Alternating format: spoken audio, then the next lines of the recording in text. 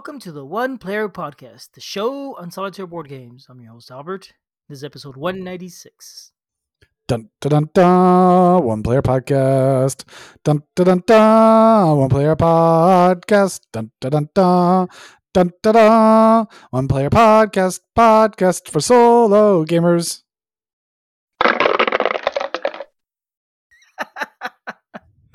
Oh, that was just awful. I love it. Okay. Hey. Quote Albert, that was awful. I love it. Welcome back, everyone. Oh, thank you, Albert. I appreciate your helpful criticism, constructive criticism of my introductory comments every time. So, Albert, I hear that you are lost today. Yes, very lost. I've been lost for weeks, and I'm here to tell my story about it because I've been playing the Lost Ruins of Arnak, which is pretty neat. It's a new game from Czech Games Edition, and it hasn't been out too long, but I got it for Christmas, and I've been quite enjoying it. So we're gonna talk about it. Who designed this game? Let me find out. Min Elwin, or Elwin Min. I think that's two names, two people, maybe. Oh, Min is and it? Elwin? It's two people? Yeah, it says Min and Elwin on the rulebook. I wasn't sure because of various languages, but okay. Yeah, I don't know either. I'm just basing that on the ampersand on the rulebook cover. I wish we were better about giving people credit for their designs. We're not good about that. Sorry, but we should. So I have a handy list now, saying all the different things we talk about. So I'm going to get the order right this time. First up is a summary.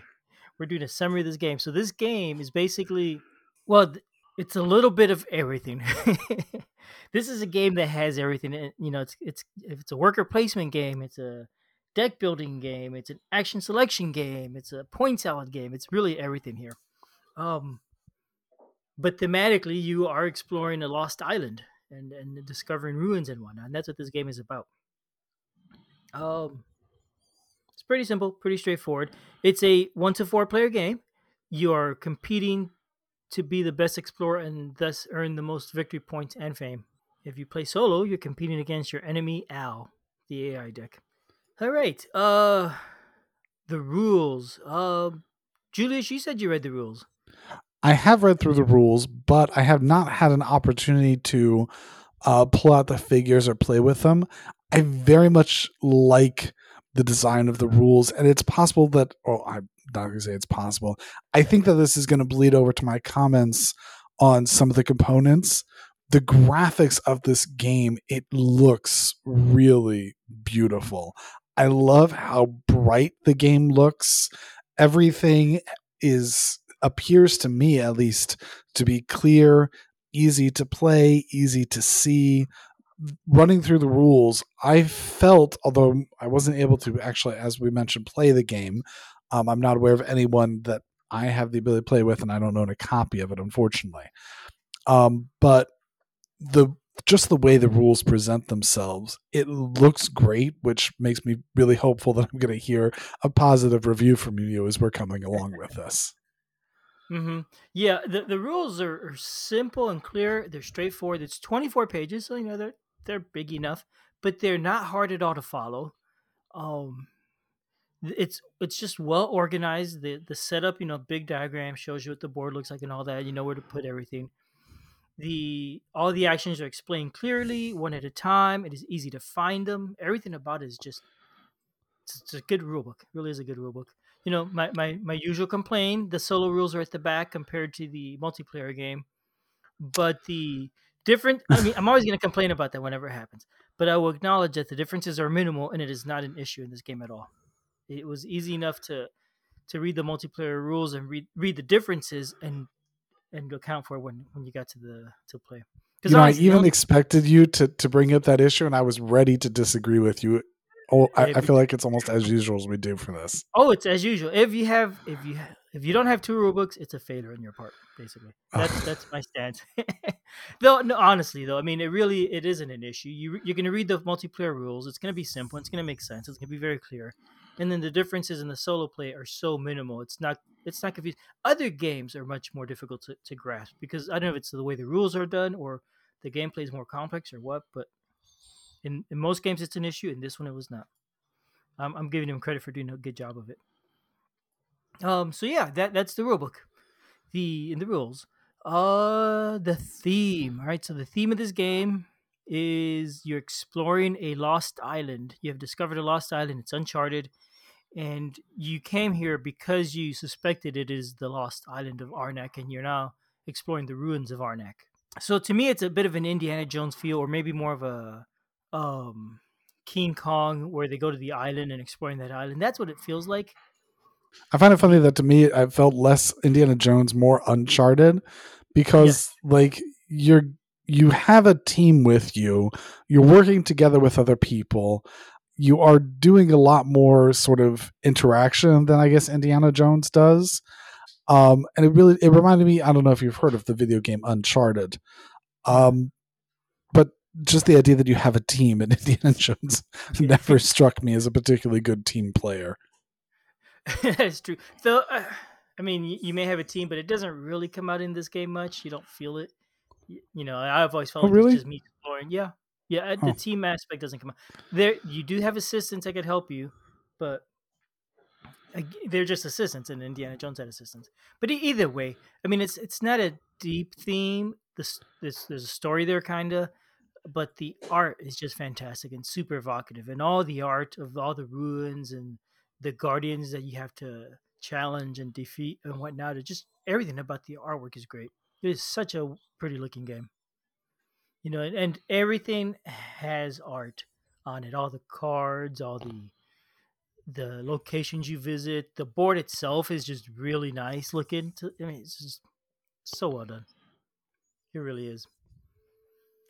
Um, which I guess we could move on from theme to components because I don't know that there's a whole lot more to say about the theme. It is an interesting theme, and it does.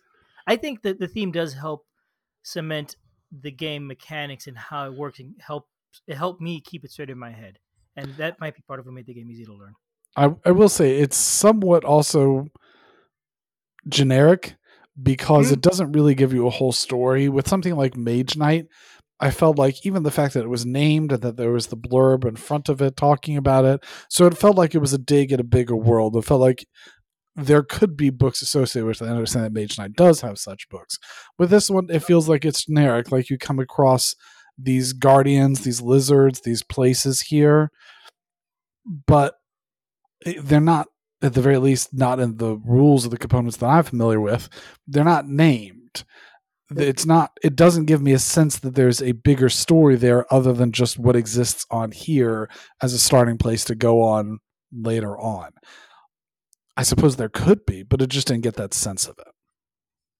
yeah, I mean, if there is a story, they'd have to write a story and include some sort of little book in it, like they did with Warp's Edge or something, right?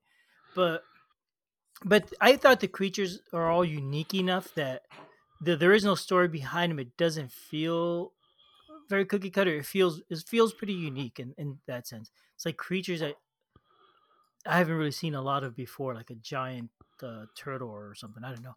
And maybe I'm making that specific one up, but I thought they were pretty neat. Um, One thing that's interesting is the designers did upload to BGG a file that you could download that is sort of a fragment of translations of the writings of Arnak.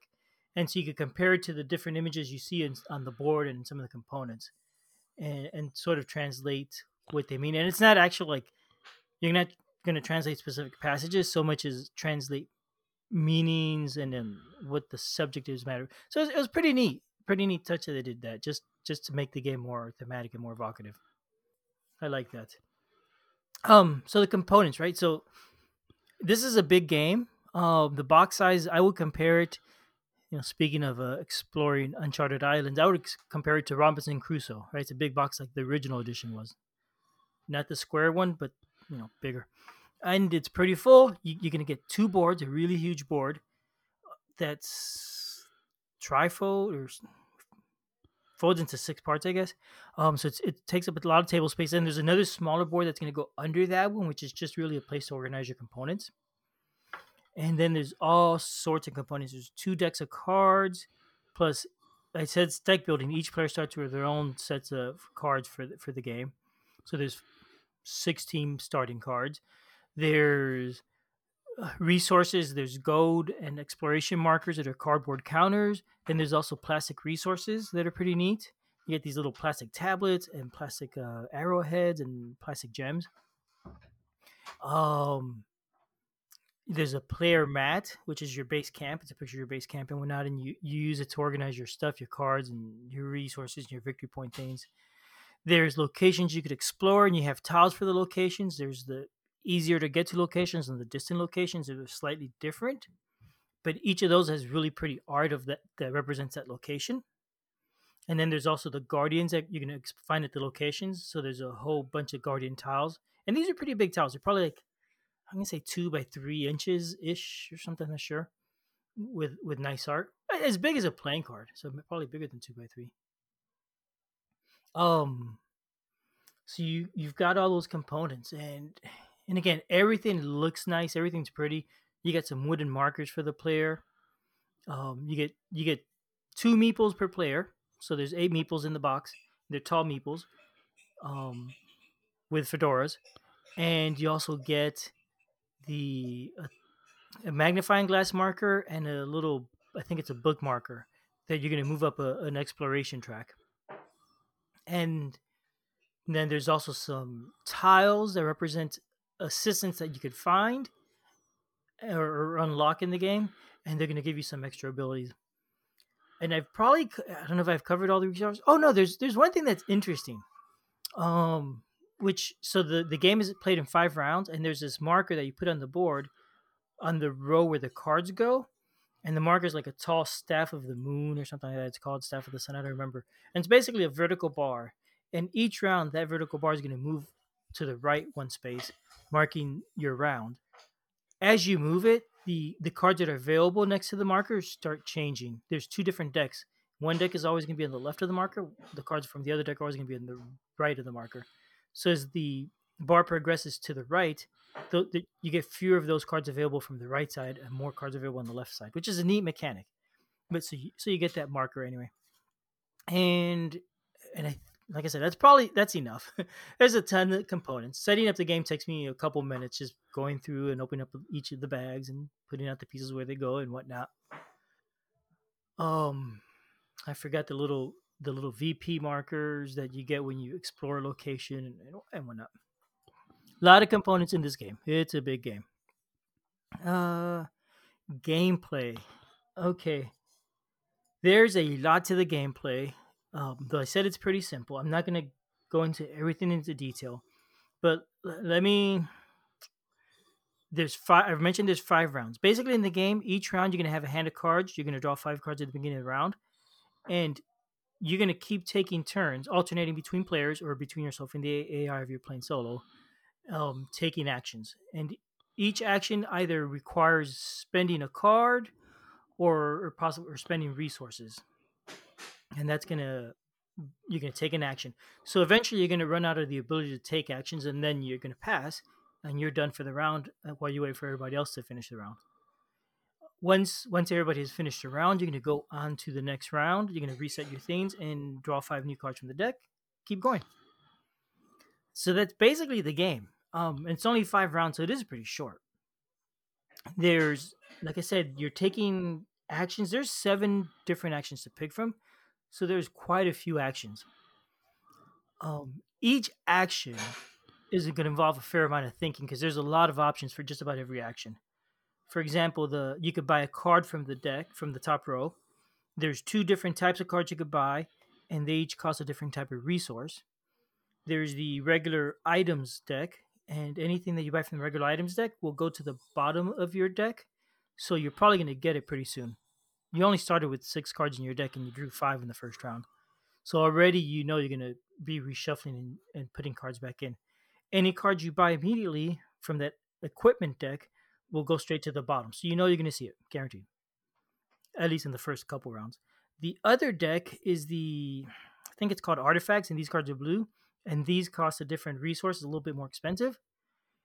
Buying anytime you buy a card from this deck, you're going to get to use it immediately and then put in your discard. So it may not come back in the next round, but it very well may. They're a little expensive in that the first time you buy it, you get to use it for free. Subsequently, when you draw from your deck and try and use it again, you have to pay a tablet resource to be able to use it. So they're a little more expensive, but that's how it goes. They're also much better. Um, so for that specific action of buying a card, you had a lot of choices. Which card do I want to buy, because every single card in this deck is different in either decks. Um, so the abilities it gives you matter. How many victory points it's gonna get you at the end of the game is gonna matter. How much it's gonna cost you is gonna matter. All these different things are gonna enter. And are you buying an artifact or an equipment? All these are things to just judge just for buying a card. Other actions are like exploring or gathering resources. Again, here you're going to have a lot of choices each time. Where do you explore? Which kind of resource do you gather? Every single action, possibly other than passing, requires a fair bit of choice. And I think really that is really neat in this game. That's the meat of this game. I haven't gone into all the mechanics, um, but it's definitely worth talking more about. The board is pretty much divided into two parts. The left half is related to exploring, which is a lot of, especially related to gathering resources. The right half of the board is about doing research and advancing on the research track, and it's mainly related to gaining victory points. There's overlap on both. You could definitely get victory points on that left half, and you definitely could get resources on the right half. There's actions associated with each. On the left half, you could send a worker to just on the left half, you could send a worker to dig, and this is basically just placing a worker on the space and gathering the resources from that space. You could also have a worker discover a new location. So you send him, it's going to cost you a little more to discover. You're going to pay some extra research or exploration tokens, but you're going to get to flip a new tile and place it and see what resources you get, because it's always a surprise because it's from a random location. That location is now available on the board as a new location a person can visit each round, to basically to place a worker there and gather that location's resources. When you do that, you're also going to place a guardian. The guardians are going to cost you resources to defeat them, but they're going to give you 5 victory points, which is awesome. 5 is a fair bit in this game. And it's also going to give you a one-time ability. A lot of times the ability is it lets you pay the cost of visiting a location, because anytime you go to a location, you pay for it by playing cards. Each card has a different symbol on it, and you have to play the right symbol. So sometimes the guardians will give you that symbol. It may let you destroy a card from your deck, which you could use it to improve your deck. It may let you do other stuff too. So that's the left half side of the board. It's all these different locations. You could place your workers, you could visit them, you could gain resources. The right side, I said, is research. On the research side, you basically got these two markers that you're going to advance on the track. One of them has to go ahead of the other one always. They could be in the same row, or the magnifying glass could be in the front, but the other one, the book, can never pass the magnifying glass. As you advance one, well, advancing it is going to cost you all these resources you've been gathering. They're pretty resources are not cheap in this game. It's hard to come by them, I think, because these are the valuable plastic resources most of the time. Um, each time you go up the track, you're going to gain some basic resources and victory points. The higher up you go, the way more victory points you're going to get. It's really a major part of playing the game is getting all these victory points. But as you advance up the track, specifically with the book icon, a marker, the one that has to always be behind and lagging, you could also unlock your assistants. Your assistants are neat in that they'll give you a free action every round, or a free ability. It might be some resources. It might be a free card draw. It could be ability to destroy a card, different things. But they're super useful. So you always want to advance up that track. So your two choices each round: go to locations and explore, or advance the research track. You could only explore 2 locations each round because you only have 2 workers. You could go up the research track as much as you want, as long as you can afford it. Um, I think I have covered enough of the mechanics. I don't need to get into details. Well, I'll get a little more. What I haven't talked about much is the deck. There's deck building. I don't know. It's deck building. There's not a lot to say. Every single card is different. They're going to give you resources. They might let you get extra draws in some cases, or do other things, help defray the cost of things, etc., etc., etc. I think the main point of it is there is a lot to decide each turn when you're playing the game. Every single turn, do I want to go send a worker somewhere, especially as if somebody else goes to that location, it is not unavailable to my worker, and I'd have to pick something different. I can no longer go there. And if I really need that specific resource, you know, it's a good idea to go there. Or do I want to advance a research track that's going to cost me resources? And which person do I want to advance? And do I want to advance them on the left side or the right side? Because there's different costs depending which way I go, and different rewards, and lots and lots of choices. Yeah. Do you have any questions about the gameplay, Julius? I do not. I think that's Okay. mostly what I understood from being the rules over. Yeah. Okay. Yeah. It really is simple to figure this out from the rulebook because again, it's each action is explained clearly and very succinctly. Um, the solo play. Okay, so this is a competitive game. The solo game is basically done using an Atoma style deck. There's 10 tiles for the solo player. He's gonna get all the meeples that you aren't using, so he's gonna have 6 meeples, and he's gonna get the magnifying glass icon. But that's it. He doesn't care about any of the resources. He doesn't care about anything else. He just has his 10 action cards or tiles. There's 2 types of actions. 5 of them are the ones basically for the left where he's going to place a worker on one of those locations and block it so you can't go there. The other 5 action tiles he has tend to affect victory points more directly, I think. And and also just explore locations, expand exploration. There's there's 2 levels of these tiles. There's a green one that tend to be easier and are going to get the AI less points, and the red ones are going to get more points. For example, the ones there's one that gets equipment cards. The green version, he'll take the cheapest equipment card from the row. The red version, he'll take the most expensive equipment card. I'm sorry, not cheapest or most expensive. He'll take either the green card, the equipment card that is worth the least victory points, or in the red version, the one that's worth the most victory points. So it's a very subtle difference, but it really makes a big impact on the game when he starts getting those really valuable cards and whatnot every single turn. And the AI, there's not much thinking involved in this when you're doing the AI. You flip the tile and it says, "Oh, take the equipment card." You scan the row, you know what you're gonna pick. If there's 2 that have the same cost, the back of every AI tile has an arrow pointing left or right, telling you, take the one that's farthest to the left or take the one that's farthest to the right. And so you always use the next tile, the one you haven't drawn yet, to decide that if you need that decision. And that applies for any AI action, whether it's buying a card or advancing on the research track or placing a new location out or whatever. Super super easy to play the AI. It takes almost no time at all. Um, I think it does a pretty darn nice job of simulating another opponent. Though I will say, out of the 10 or so gameplays I've had, only one of them was against another person. It was against my son. He didn't like it so much, so we have not played again. Though I will say, I think the reason he didn't like it so much is because I had already played the game a few times and he hadn't played it all yet. And this is a game where experience definitely makes a big difference, right? If you've the more experience you got, definitely the better you're gonna do. And so, I beat him by a bunch that time, which Beating up which a is poor nice. child. He usually beats me, so I'm okay with it. The once in a rare while it happens. If he plays the game a few times, he'll be beating me regularly. um. So yeah. So the AI, I really like the AI. It's really simple. It isn't making any complicated decisions for it or anything. It's just place it in the location. The rules are very simple to follow for each of the 10 tiles. And it isn't gathering resources or anything. Either it's placing a worker or advancing its victory points. Nice and simple. The AI always goes first, so you don't have to worry about turn order. And it will keep going until its tiles run out, and you will keep going until you run out of options, out of actions you could take.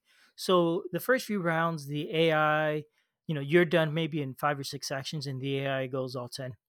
At the end of the game, if you got a pretty good deck of cards and a lot of resources and whatnot, it'll finish, and you could go another 5 or 6 actions before you're done. And that's always satisfying when that happens. That also means you have a chance of winning. um, so there we go. Solo gameplay. Any questions about that? Um, only this mention of a campaign. Campaign. So there is. I have not even looked at that. That's in the rule book, isn't It's it? mentioned. I looked at it as soon as I saw it. What that is the rulebook mentions at the very end that hey, there's a solo campaign that if you go to our website, you can play it. It's got unique scenarios, a goal, and it appears to go through that story that I mentioned about whatever happened to Professor Catil. So I assume that's going to be where some of the stories can get fleshed out over the course of the solo campaign. Unfortunately, the solo campaign is not yet released. They're intending on releasing that as a free printable. I assume it's going to be a PDF. I don't know if there's going to be other components. No idea, but it's not yet released. But they've announced that it's going to be out there, Okay. Well, this so is I'm interesting. interested. They did release some solo components. So I now wonder if it's the same thing or different. What they released is two new modules you could add to your gameplay, I guess you could say. Though they didn't really add a story and they're not a campaign. One of the modules is gold decks for the AI. Each round you play a couple gold decks, I think 3 of them. And I haven't tried it, but I have read through this. And basically, the AI has a goal of doing something like buying a resource card, or I'm sorry, buying an equipment card, or buying an artifact card, or some different goal. If it does the goal before you do, then it gets a victory point tile, which is I think 4 victory points. I think is what it got, but I'm not sure. If you do it first, then it won't get those victory points. So now you're also trying to decide, do I want to get this done before he does it so I could block him from getting more points? Or could I just wait and not worry about it, whatever? That's one of the modules. Is The this in the other, box? it's not in the box. There's a PDF from BGG, so you could check. Oh, okay. It's not in the I'm box. looking. I'm looking around for what you're talking about. Okay. The second part to it is purple difficulty tiles. So they already had green and red, the easy and hard. Now there's extra hard. They didn't, it's a PDF, so it's not tiles. What they've done is instead printed out, let you print out cards, so you can print out all the cards for the AI. That way you have it all as card format, and then you could mix it any way you want. So you could use you'll use always all the 5 standard ones for the sending the a worker to a location, and then the other 5 you could pick. Oh, I want the first 2 to be the green, and then 2 red, and then 1 purple, or whatever. And you would choose how you mix it up, so you could very much tweak your difficulty every time you play. And that is available, but it didn't really seem to add anything to the story that I could tell. So maybe there's still something else in mind. I don't know. This game really feels like a game that could be expanded. I am sure they've already I'm got. certain there's going to be expansions. Yeah, because they could do different changes on the research. Oh, and I totally forgot the back of the board. There is a back to the board in this game. It's a double sided. The front side is like I think it's called the Temple of the Hawk or Eagle or something, and the back is the Temple of the Snake. And the differences are on the left side of the board where you're exploring the location you could visit. The cost to visit each is a little bit different now. The card you have to play. There's 2 types of cards. You could either travel by boat or you could travel by car to these locations, and they've changed up the costs. There's other ways to pay for travel, but just to keep it simple for our sake. The other change is the right side of the board. The research track is different. You have to rescue, or you get to rescue an assistant. It works a little bit different the way the rescuing them works, and the bonuses you get or cost as you reach different levels of research are different. It is definitely a harder side of the board. I played a bunch of games on the first side of the board. I said, "Oh, this is great! I'm having a lot of fun. I'm winning a lot." And I switched over to the other side, and I haven't been back. After that, I said, "Okay, this is too hard for me. I'm going back to the first side." And I've been enjoying my games on the first side, and it's challenging. There were things I did like about the second side. I did like how the visiting location, the costs are different because on the front side, it's very symmetrical and felt a little boring. I guess I would say, but again, there's just so many options on how to play this game and when you're playing, what to do. So I think that is where it's being compared to Mage Knight. Right? You said people are comparing it to Mage Knight and saying they like this better than Mage Knight. I think it's because each turn you have so much thinking about what you're going to do for each action. It's just the first game I played, I think took me an hour and a half to 2 hours. A lot of it was just really looking at every card and trying to understand what I could do and whatnot, and really just putting my getting my head around all these choices. I have gotten it probably down to now 35, maybe 40 minutes of play. So definitely way quicker. That's it? Mm-hmm. Yeah. That's short.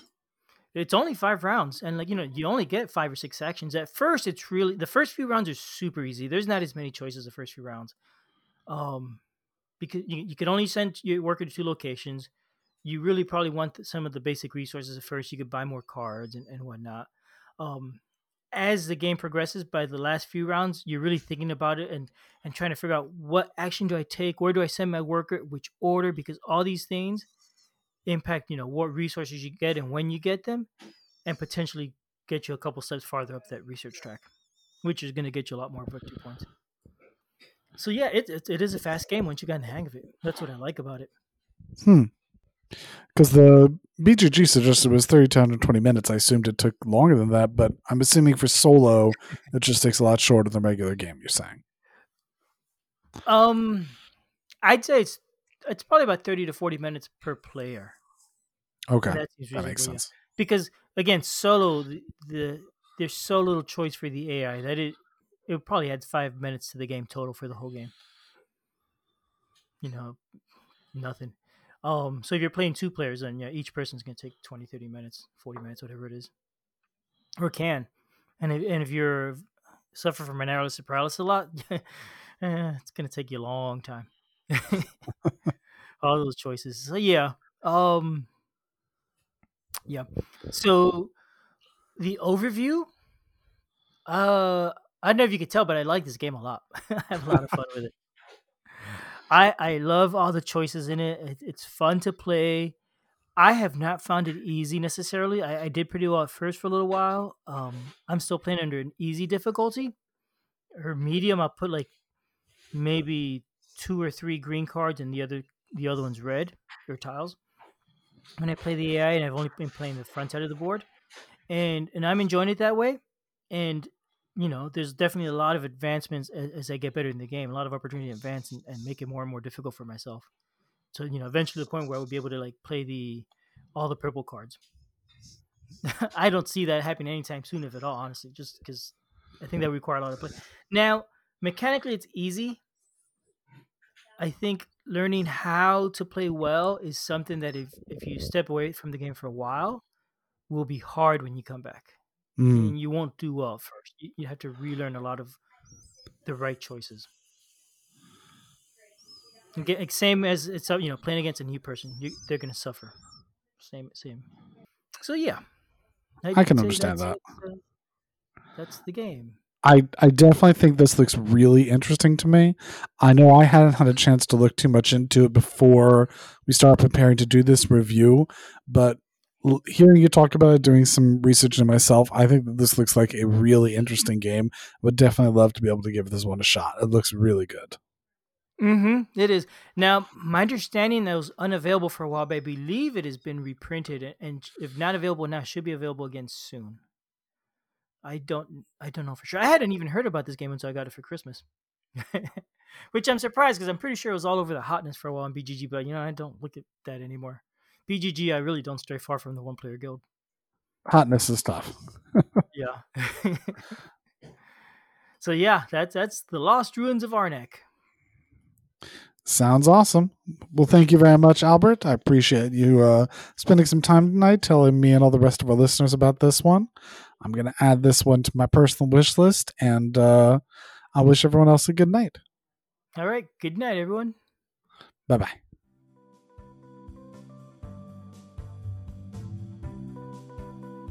Thanks for listening. We love feedback, so we love hearing from you.